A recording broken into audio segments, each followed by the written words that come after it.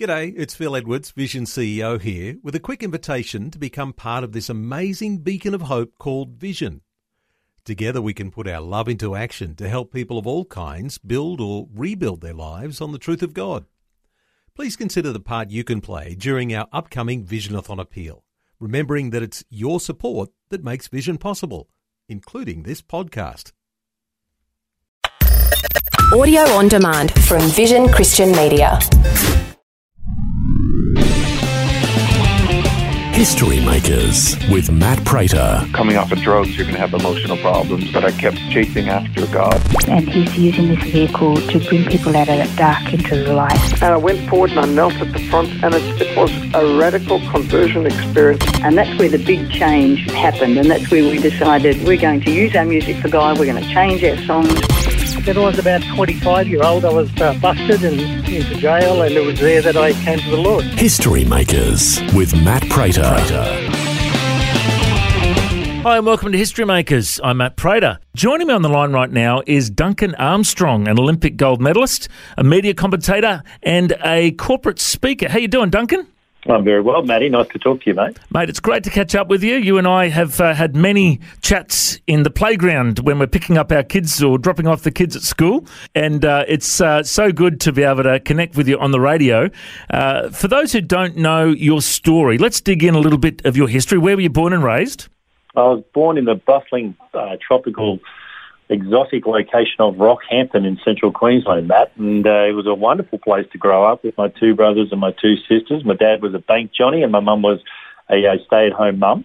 So, we lived almost the quintessential scripted Queensland upbringing in beautiful Rockhampton, and we lived on the outskirts of town with plenty of room to play near Yeppin Lagoon and the rugby fields, and I was very, very fortunate to grow up there from about when I was about 2 years old. I was born in Brisbane. We moved to Rocky when I was 2. And, I just ran and played cricket and footy and went to Allenstown State School and Rocky High up until year 8. And then we moved to the Big Smoke so I could continue my swimming. Now, you're well known for international fame at the Seoul Olympics in 1988, where you broke the world record to win the gold medal in the 200 metres freestyle. Tell us how you started out in swimming. Well, being in Rockhampton, we swam all the time. Rockhampton is one of those great country towns that has a huge amount of sporting facilities, almost bats above its sort of population weight in terms of sporting facilities. And, if you're recognised in Rockhampton for your sport, well, it was a pretty good day, and that's all I wanted to do. And with rugby league and cricket and especially swimming. So started on Wednesday nights with the rest of the family at Rocky Amateurs, and wonderful club, very, very family-orientated club, and just fell in love with swimming and fell in love with the feeling of being in a club like Rocky Amateurs. And that really lit the fire, and I met a couple of Olympians early, and I watched television and saw Steve Holland and a couple of our other Olympians doing great things around the world with their swimming at such a young age. And finally built myself up until I was sort of leading in central Queensland. We'd go to swimming meets in Bundaberg and Gladstone and Mara and Mount Morgan and you name it. We'd travel away on weekends as a family with our swimming club and compete against other kids my own age right throughout central Queensland. And Dad saw the potential in me, so he moved us the 800 kilometres, got a transfer in the bank, Commonwealth Bank, and we moved 800 kilometres down to find a house in Carindale, which was 8 minutes from the Chandler swimming pool in Brisbane, because there was a quiet, short, hairy coach down there named Laurie Lawrence. And Laurie had a habit of producing champions, much like Wayne Bennett or Craig Bellamy or other great coaches that we knew. So Laurie had a pretty powerhouse squad at Chandler Pool of about 65 kids, and he'd placed about 10 of those kids on each national team going wherever it was going that year, whether it be World Championships or the Commonwealth Games or the Olympic Games. Laurie had a fantastic track record of placing young, hopeful Queenslanders on those Australian teams. So Dad saw that. He wanted me to be part of that. So the entire family moved for my swimming at the age of 14, so there was no pressure on me from an early age. And so everybody changed schools or changed jobs and changed cities, and away I went with Laurie Lawrence, and that was a 9-year relationship professionally with Laurie, and I've had 30 years of therapy because of it. But Laurie was a fantastic leader and a fantastic general and a wonderful coach and a great man. So a lot of influence on me from the age of about 14 on till about 24. So, I was in the Laurie Lawrence swim team and very proud of it. It was a tough initiation. It was such a high standard from what I was doing in Rockhampton that I had to hang on tight. And it took me about 2 years before I sort of came out of the fatigue fog that the big step up in class from Rockhampton to Brisbane and the Laurie Lawrence swim team provided. But slowly, with hard work and determination, I slowly grew in the squad until I was a contender and then made the Australian team when I was 18 after being in the squad for 3 years, and then on to the Olympics at 20 and then a gold medal there as well. So I was very, very fortunate. I basically lived a swimming dream that I used to dream about in Rockhampton. And Laurie and especially the Laurie Lawrence swim team teammates and team members and my mum and dad really enabled that. So I was very, very fortunate with the winners that I had surrounding me and the culture that was created in that team. Well, I remember you and I filmed a TV episode for History Makers years ago, and we played that video. It's actually on YouTube. It's gone viral on YouTube, but there's that video of you winning the gold medal, and then Laurie Lawrence, he's smacking people in the face going, you see, he's such a motivator, isn't he? Yeah, he certainly is. Laurie's greatest attribute is his enthusiasm. Like, Laurie is enthusiastic about everybody's dream, everybody's ability, and everybody's chances or opportunities or potential to realise goals. And he loves goals, whether they're big goals, little goals, or anything. So he really lives in that space of enthusiasm, and it's a very infectious thing. And I believe that our enthusiasm is probably our greatest character trait as Australians.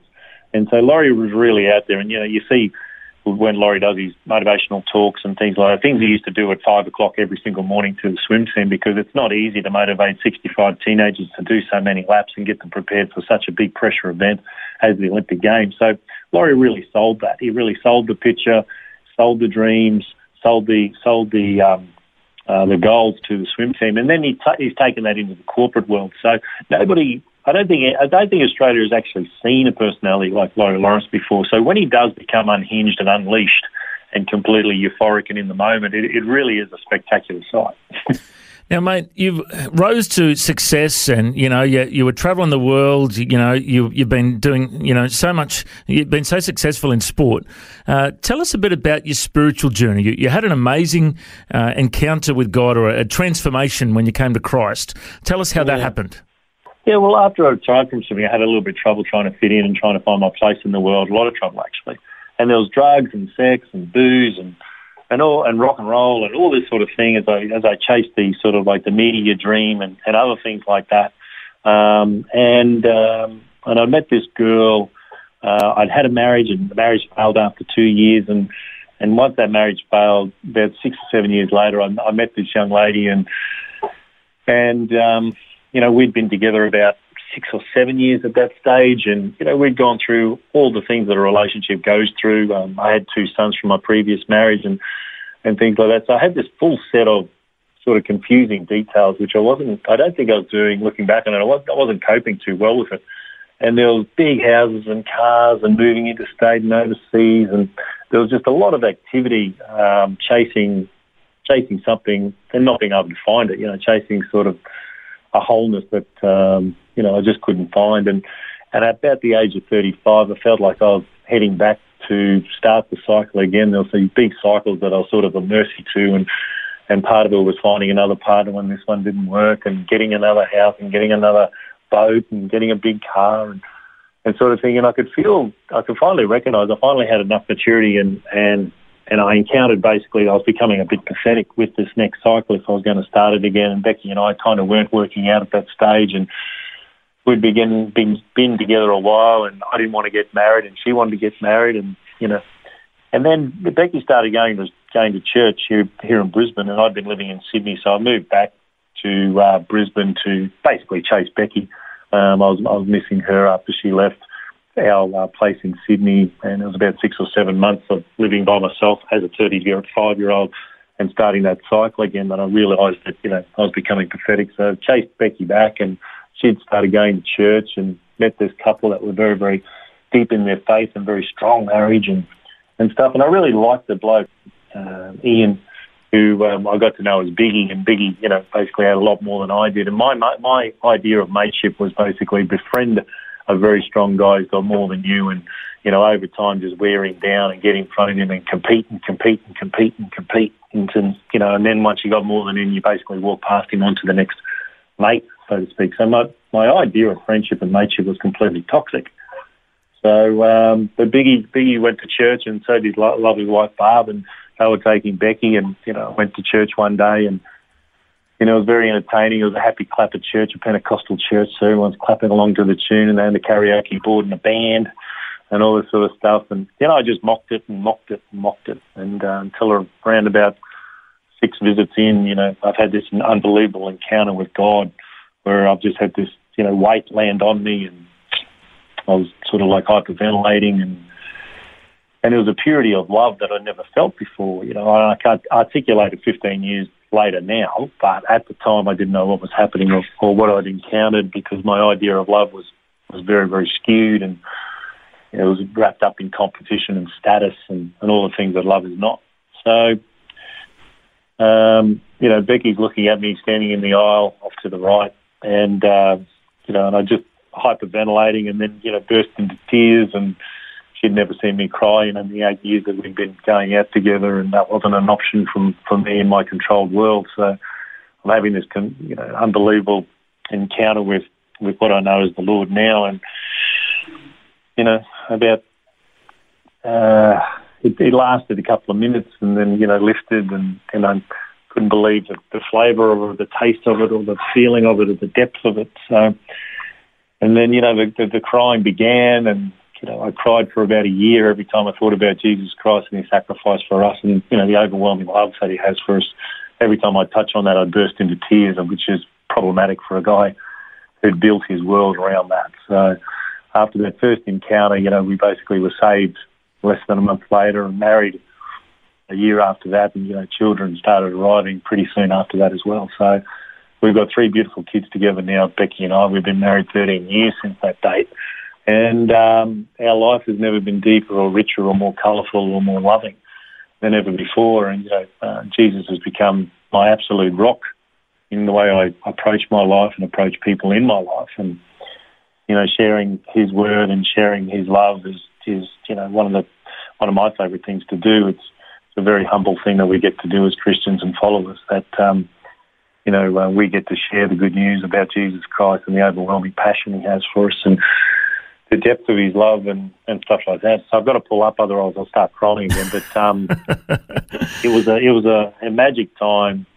It's something that Becky and I still talk about today, and what an exciting time it was in our life when we first learnt more about Jesus and the Word, and especially his name and what he stands for. And watching our kids go to Northside, coming home singing worship songs, bathed in prayer, being able to pray mostly about everything in our life. We pray so often every single day, and our children are leading Becky and I into it, because as Becky and I are new Christians, if you want to put it that way, weren't born into it. Our families certainly didn't practice. To have kids who have never been without it is just such a blessing for us as a family, and a stabilising influence in everything we do. As our kids turn into teenagers, and those years begin, and the challenging way that our sons and daughters push us as parents and push the boundaries that we put in place. We've got this unbelievable strength through Jesus with all of that to turn frustration and challenge into growth and harmony. So, we don't miss out on things because we're followers of Jesus. It's not the opposite, but can be quite challenging. But, Becky and I are just, being able to meet every challenge that has come along from our past, and being able to meet every challenge that comes along in the future, simply because we've got him on our side, and in him all things are possible. You're so busy. You're a motivational speaker. You're working. You're still doing a bit in the media. You're travelling around doing different things. How do you juggle it all? In your marriage and with your kids and your work life. How do you have your time with God? What do you do for your personal devotions? Well, I spend a lot of time in the book. I find the Old Testament so challenging, but I find everything that Jesus says completely comforting. It's always a challenge when you're called by the perfect being in Jesus came up, and that's what I love. It really speaks to my competitive spirit to follow the words of Jesus and stuff like that. So my routine around my work and my kids is sometimes patchy. I'm not going to claim that every single day I get up and go to a special chair and I open my book and I do the devotionals. I'm always fascinated by people who are able to share their testimony in that space, and it really makes me quite determined to get on it. But I spend a lot of time in the car, so I actually spend a lot of time listening to sermons from preachers from right around the world. On and on and on, I listen to podcasts, sermons, and we've got some great preachers right here in Brisbane too that are really, really worth listening to. And, I listen to a lot of Andy Stanley. I listen to a couple of the other American guys who are really, really hardcore. That really sort of challenge me in everything that I'm doing, with whether it be my devotions and what routine I'm in, whether I'm sharing enough to the people around me, which I find challenging at times. Even though I'm an outgoing person and somewhat of an extrovert at times, I think I'm a born introvert. So I've learned how to get out there and basically leverage my articulation and my vocab. But I actually really like closing the door at home and sitting at home quietly and doing the things that I like to do alone. So, that's always a juggle in terms of how I earn my keep, both here at Telstra and around with the broadcasting stuff that I do, and when I represent charities and different things where I have to get out and about and really sell it. So I juggle that, but I spend a lot of time with Jesus' red letters. So always reading about what he says, how he says, trying to unpack basically the meaning behind it. And, I just can't go past the Bible all the time. So I spent a lot of my time reading the Bible, especially the New Testament. Good on you, mate. Well, it's so good to be able to hear your story of how you reached the heights of success in the swimming world, and then really didn't find satisfaction in life until you came to Christ, and now you're able to tell the world the good news of the gospel. It's an inspiration to be able to catch up with again today, Duncan. I reckon you're a history maker, mate. Thanks for joining us. No worries at all, buddy. Thank you. If you'd like to hear this conversation again, listen online anytime at historymakersradio.com. There you'll also find links to all of our social media channels, and you can subscribe to our iTunes podcast. History Makers is a faith-based ministry, and we want to thank everyone for their generous support. If you've got a suggestion of anyone we should interview, send us an email, info@historymakersradio.com. God bless. I'm Matt Prater, and my challenge to you now is to go and make history. This year is the 50th anniversary for the Bible League. They're celebrating all that God's done in their ministry, and they're praying into all that He's going to do in the next 50 years. Ephesians 3:20 says that God is able to do immeasurably more than all we ask or imagine, according to His power that's at work within us. To Him be the glory in the church and in Christ Jesus throughout all generations. If you'd like to support the Bible League as they reach the generations to come, go to bibleleague.com.au. Station sponsor. Thanks for taking time to listen to this audio on demand from Vision Christian Media. To find out more about us, go to vision.org.au.